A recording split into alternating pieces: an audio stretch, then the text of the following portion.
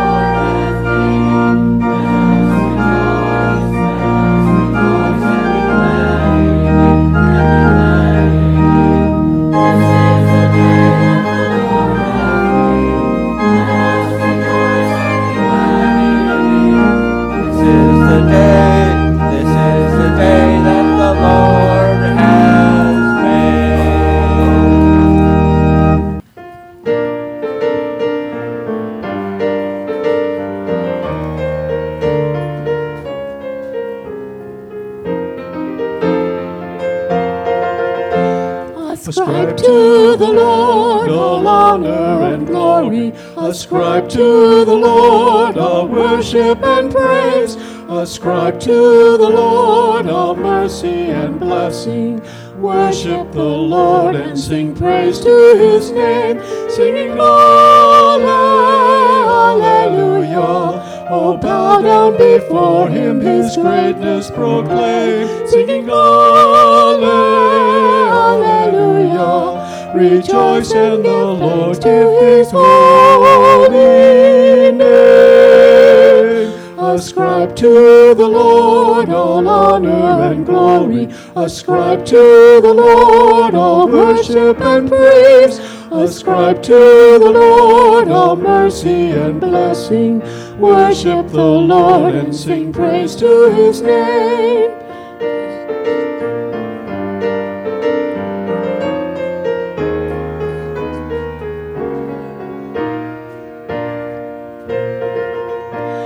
The voice of the Lord God Almighty resounds in the midst of the sea, with echo so glorious proclaiming the chorus, the Lord's great majesty. The Lord will give strength to his people and bless them with peace all their days. Oh, let us rejoice, lifting one mighty voice to the glory always. We ascribe to the Lord all honor and glory. Ascribe to the Lord all worship and praise. Ascribe to the Lord all mercy and blessing. Worship the Lord and sing praise to his name, singing Alleluia. Oh, bow down before him, his greatness proclaim, singing Alleluia. Rejoice and give thanks to his holy name. Ascribe to the Lord all honor and glory. Ascribe to the Lord all worship and praise. Ascribe to the Lord all mercy and blessing. Worship the Lord and sing praise to his name. Worship the Lord and sing praise to his name. Worship the Lord and sing praise to his name.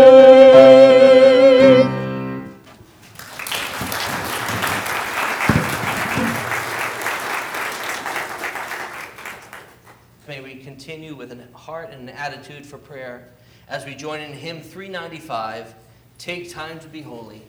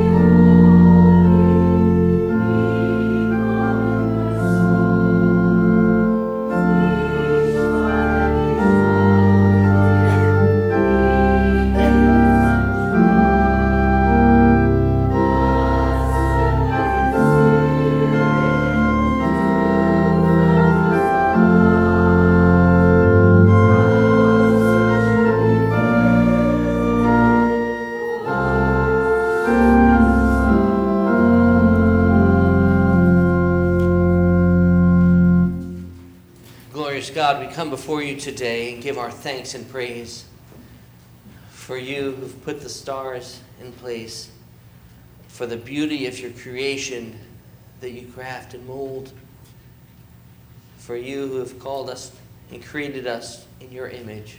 We give you thanks and praise as we sing and lift our voices in song, that we take time to be holy, but we know that it is in you that we are made whole.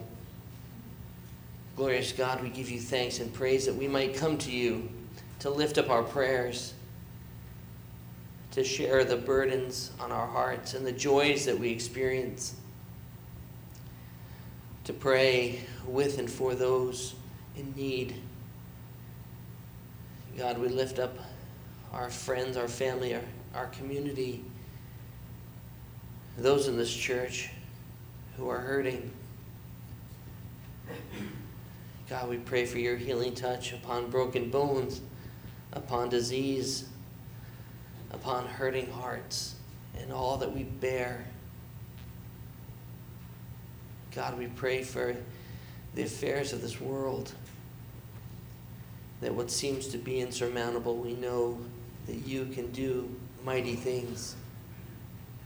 But in so doing, that we know our hearts need to be changed and transformed, that we need to continue to learn to not only lift up our voices in prayer, but allow our hearts to be in prayer, that in so doing, your Spirit will transform us. Glorious God, we ask you to meet us here, that we know when words escape us,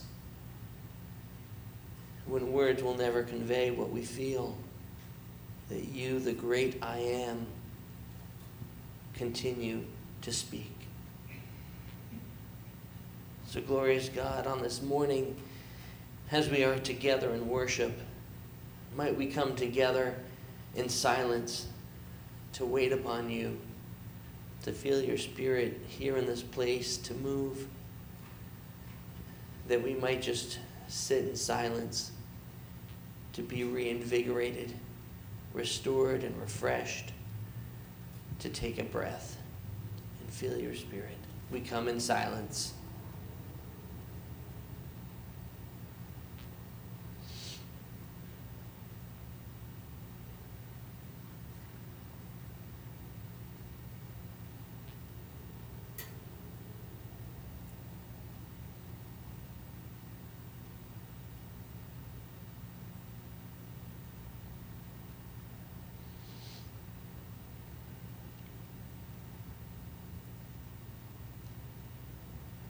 Merciful and loving God, we give you thanks that we might lift up these words, that we might lift up our prayers, that we might continue to come before you. We continue to ask you to meet us where we are, knowing that you'll never leave us here, but continue to walk with us, to give us peace and comfort in trying times, to give us joy beyond measure for celebrations, to help us to learn to walk by faith, trusting you in all situations, even when it seems insurmountable. Glorious God, we give you thanks. And so on this morning, as we come together, as we join together as a community, we lift our voices in a communal prayer with those around the world who pray the same. And we lift our prayers as individuals, knowing that you hear. On this day, may we too together pray and share the prayer that your Son, Jesus Christ, our Savior, taught, that we lift up our prayer saying, Our Father, who art in heaven, hallowed be thy name. Thy kingdom come, thy will be done, on earth as it is in heaven. Give us this day our daily bread, and forgive us our trespasses, as we forgive those who trespass against us. And lead us not into temptation, but deliver us from evil. For thine is the kingdom, and the power, and the glory forever and ever. Amen.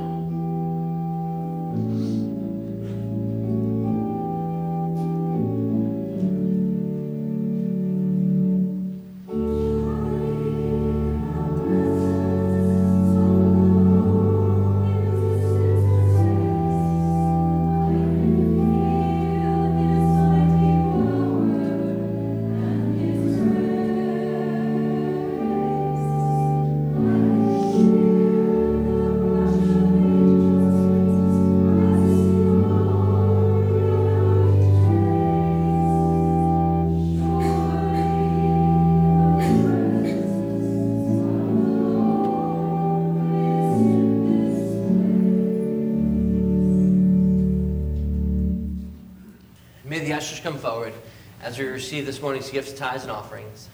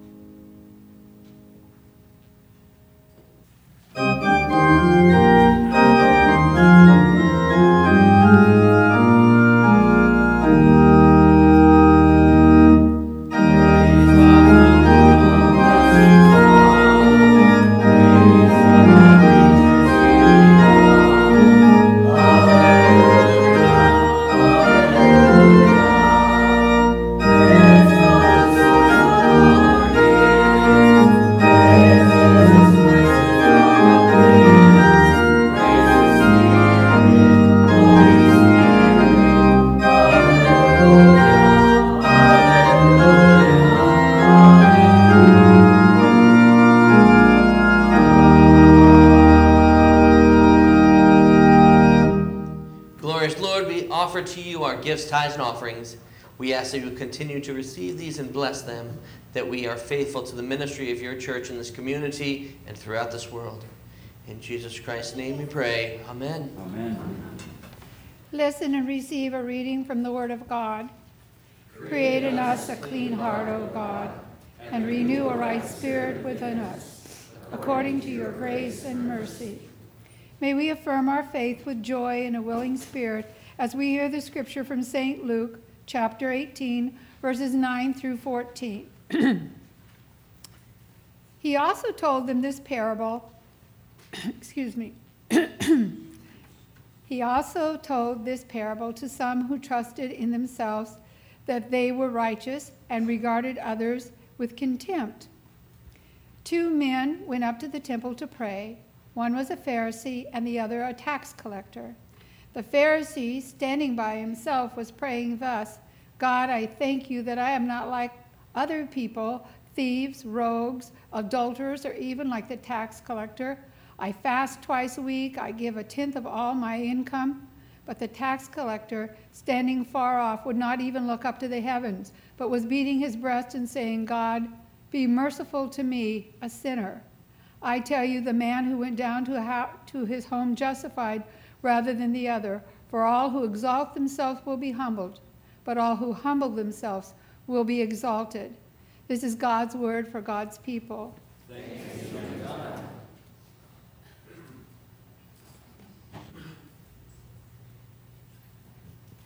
May we pray.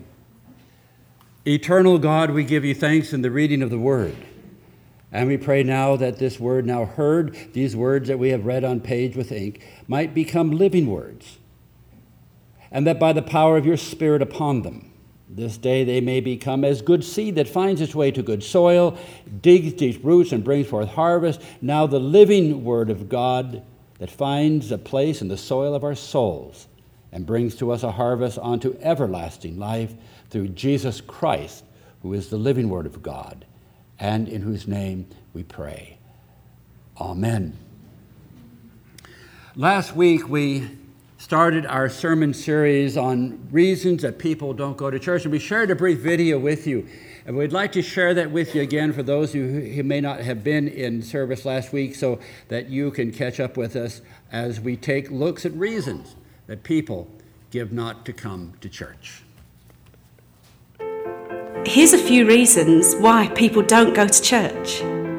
I can't come to church until I get my life together. Church is how I got my life together. Church is filled with a bunch of hypocrites. And there's always room for one more. All they care about is your money. They care about me, not about my money. Is there some kind of dress code? Yes, the code is wear some clothes. Church, it just makes me nervous. I was nervous at first, and then I felt right at home. I'm not sure I believe everything that you believe. But you can still belong. Church is for wimpy, girly men. You want to say that again? If you knew me and what I've done, you wouldn't want me. If you knew me and what I've done, you wouldn't be worried. You can come to my church even if you were brought up Catholic, Baptist, Methodist, Jewish, Mormon, Lutheran, Pentecostal, Presbyterian, Church of Christ, Southern Baptist. a little bit of everything and a whole lot of nothing. See, it's not about a religion, it's about a relationship. So please, come to my church. Where nobody's perfect. Where beginners are welcome. Where socks are optional. but grace is required.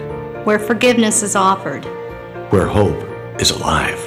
And where it's okay to not be okay. Really.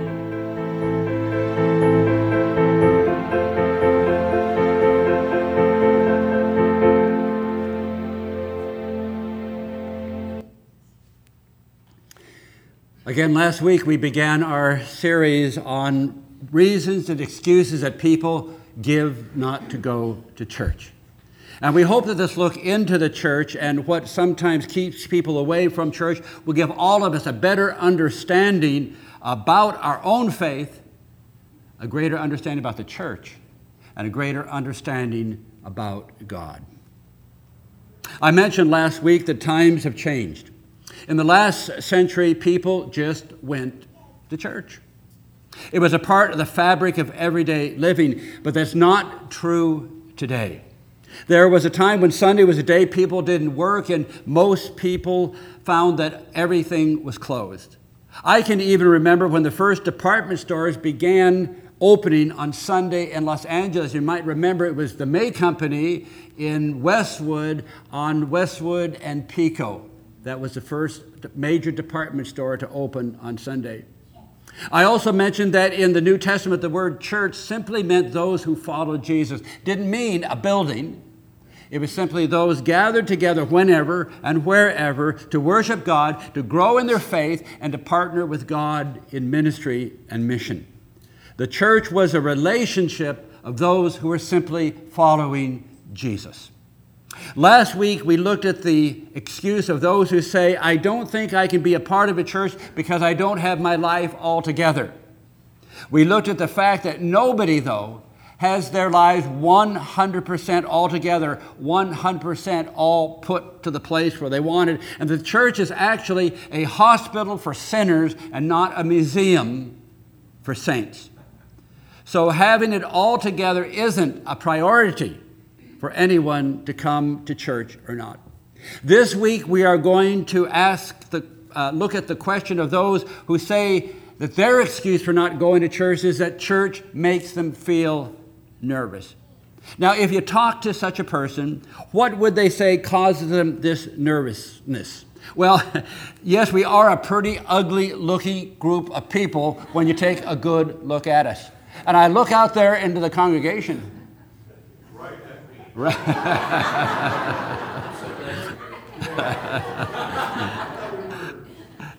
And I must say that at times you are a pretty scary looking bunch. My goodness, you are.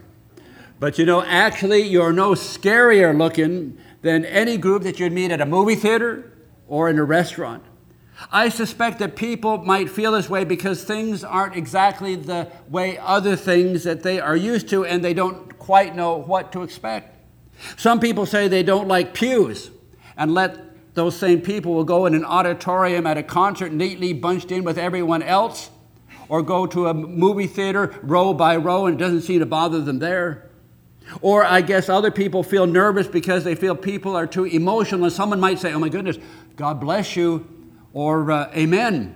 And yet those same people will go to a football game and are jumping up and down, yelling to kill the referee.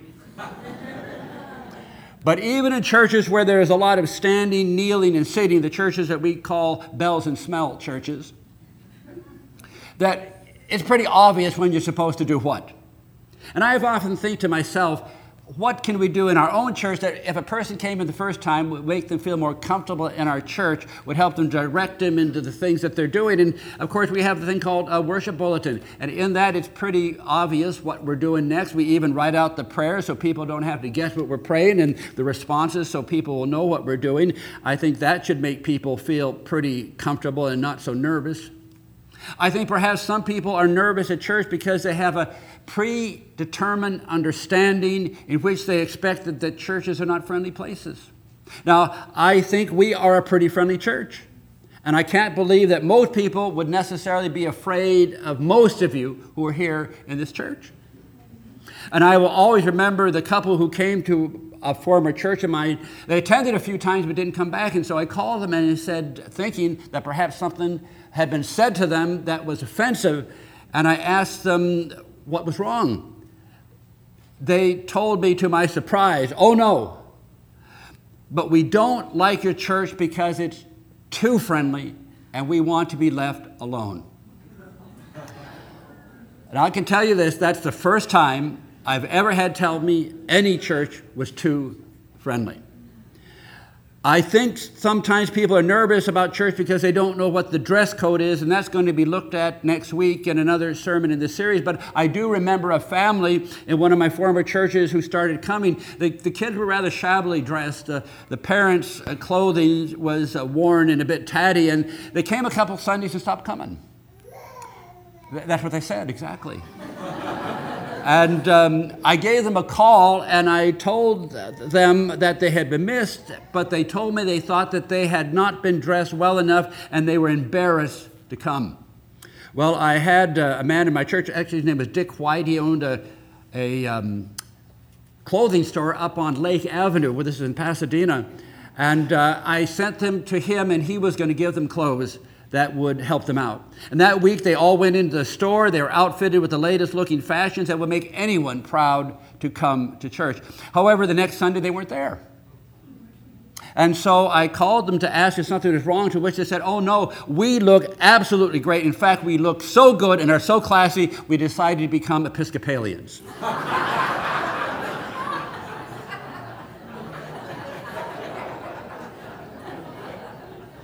But what I suspect most of all makes people nervous, I think they're a bit afraid of coming into church because they're afraid of being judged by others and what we might think of them. Yes, churches can be judgmental. People have heard about such churches, even what they have heard wasn't exactly true, but I have been in some of those churches, and they didn't want me feel like I wanted to come back. I mentioned this last week when I said that I always want people to come into church and I want them to feel this, that embracing love of God. I don't want people coming in and feeling this. I don't want them looking at the pulpit with the minister looking like this. You drips. I don't want them coming in and have the minister, oh, boy, you did it again. Oh, Clint, oh, no. Dave, we know who you are.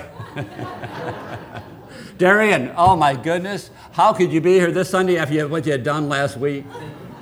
Hey, Janet, we know the score.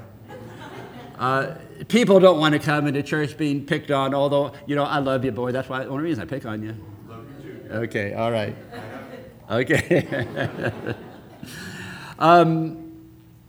It's a hard life to live in. All week long, people are making judgments about us. Students are going to school and the teachers are telling them you got the wrong answers again. You go to work and the boss tells you to shape up. You get pulled over by a police officer and he gives you a ticket for speeding. In week, out week, every day someone is giving us all of these things that are negative, and their responses that are put onto us that make us feel worse. And then someone comes to church hoping that some way they'll hear a redemptive message, and they get hit in the face, and they get hit in the faith with condemnation and judgment again. And so we find ourselves in our story today during a church service and two people who have come and how they respond to God's love and presence. Now, our scripture is that of two men, one of whom despised the other. Now, I can understand about people despising tax collectors. I understand that. I get that. Who likes a tax collector? Who of you on April 15th said, oh boy, I love the IRS? It reminds me of the story of the governor of California and the governor of New Jersey who are talking, and the governor of California asked, why do we in California have all the tax collectors in our state and you have all the toxic waste dumps? And the governor of New Jersey responds back, we had first choice. Tax collectors have never been liked. Tax collectors will never be liked. And so here the Pharisee gets up. He's the good guy. He's the righteous one. He's the religious one. And he stands up proudly for all to see. And he said, oh God, thank you that I am not like all of these other lowlifes, but especially that dirty, crummy tax collector. Extortioners, unjust adulterers. Why, I fast twice a week. I give tithes of all that I have. Oh boy, look what a good boy am I. Everyone else was judged by his standards of scrupulous adherence to the rules and the regulation of the law as he saw them. The problem was that he was living by his religion and he was not living by a relationship with Jesus Christ. His judgmental eyes could see no further than what he expected others to be like and not how God saw them. But the other man, the tax collector, so understanding his own sin, stood afar off. He couldn't even look to heaven, but he held his eyes down, and it says that he beat his breast at an anguish. Instead of extolling all of the attributes of his righteousness, could only and simply pray, God, be merciful to me, a sinner.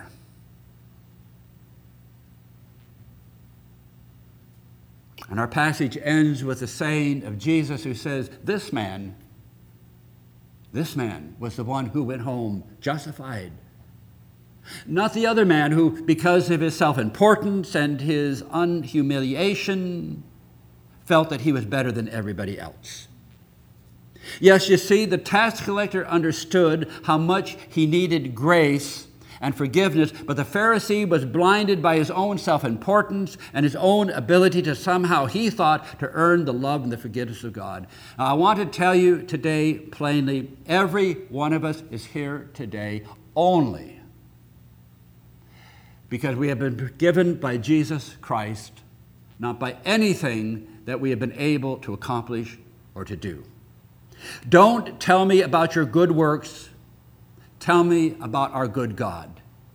Don't tell me how righteous you are. Tell me how you have found the righteous God of heaven and earth. Don't tell me that you've earned the right to come to church, because everything that you have done or I have done, tell me you are here because you, like me, have discovered it is only because of what Jesus Christ has done for us that has brought us together this morning. Don't tell me that you have somehow earned the favor of God. Tell me you have found the favor of Him who earned for us by paying the price at Calvary's cross that we might be forgiven. You see, every one of us are in the same boat today.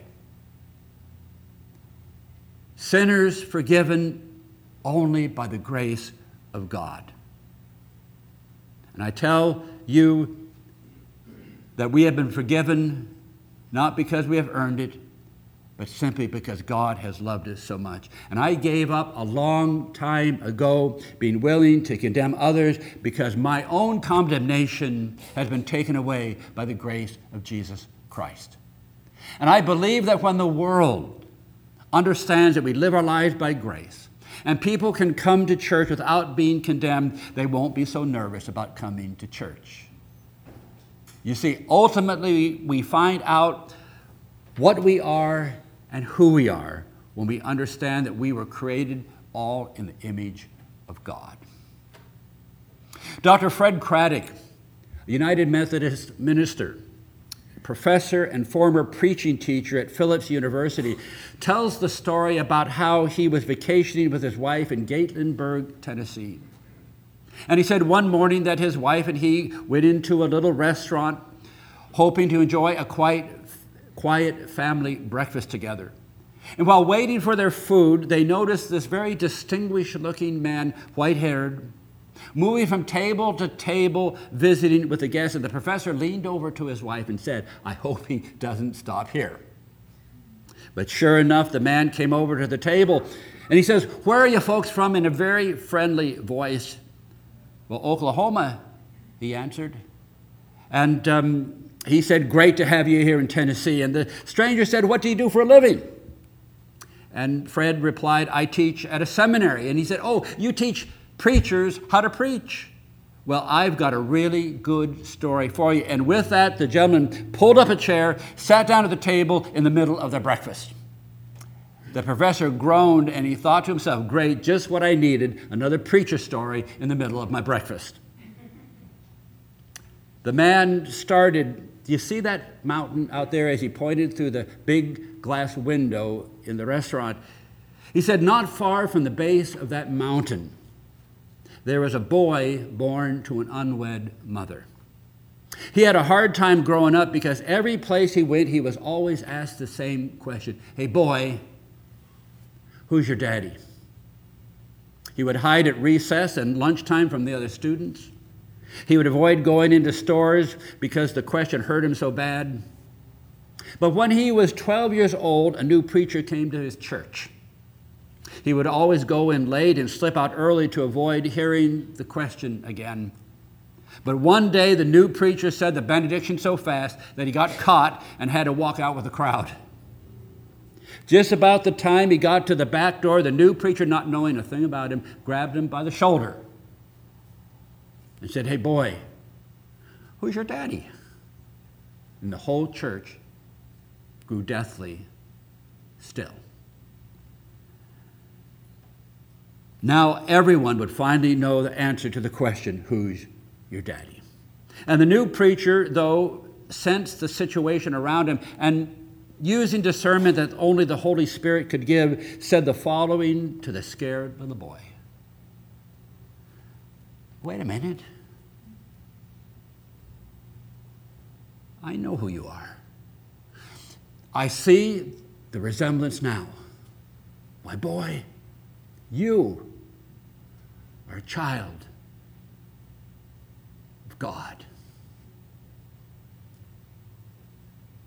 And he slapped him on the back. And he said, "Boy, you go out and you inherit the blessing that God has given you. And you live your life as a child of the Heavenly Father." And when that boy walked out of that church, he was never the same. And when anybody ever asked him, "Boy, who's your father?" he would say, "God's my Heavenly Father, and I'm a child of God."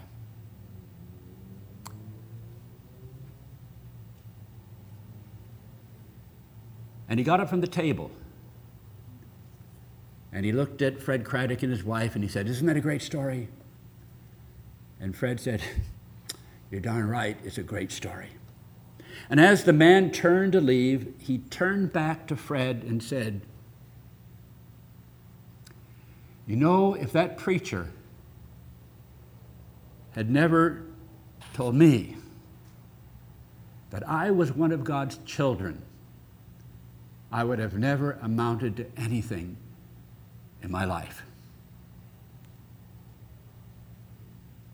And he walked away. And Fred and his wife sat in stunned silence at the table.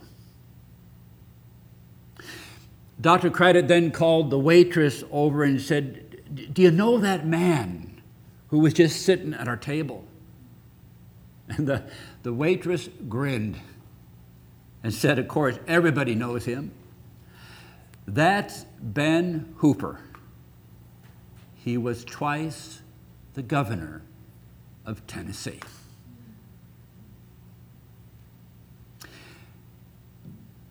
We are all the children of God. Let's live like it so everyone feels they have a place in God's house. And if we do, then people will never be nervous about coming into God's house again. Let's pray. Heavenly Father, each of us are your children. We are the family of God. And we all know who our Father is, and we've all called to be a part of the church. So help us, O God, to always claim our inheritance, to know that we are made in your image, that no one ever has to feel nervous about coming to church because we are all part of that same family. We all need your forgiveness. We all need your strength. We all need your grace.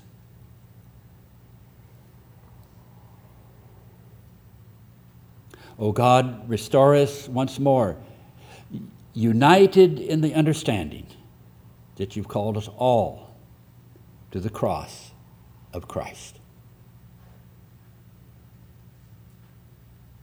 For it's in his name his sake and ours, we pray. Amen.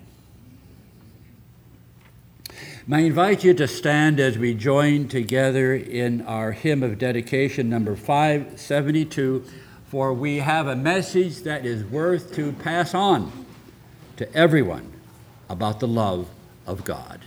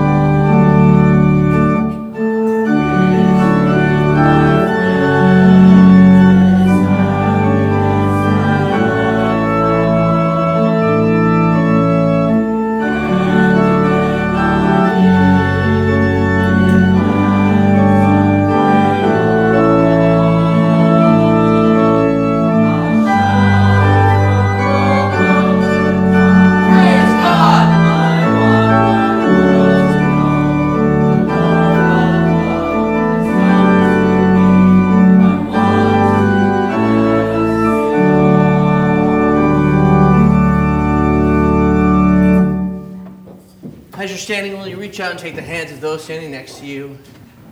Give a little squeeze. On this day, may we continue to pass it on, to proclaim it from the mountaintop, to proclaim it in our house, to proclaim it to all that God loves you, no matter what. May we go forth this day to serve and to be a light of Christ. Go now in the name of the Father, and of the Son, and of the Holy Spirit, now and forever. Amen. Amen.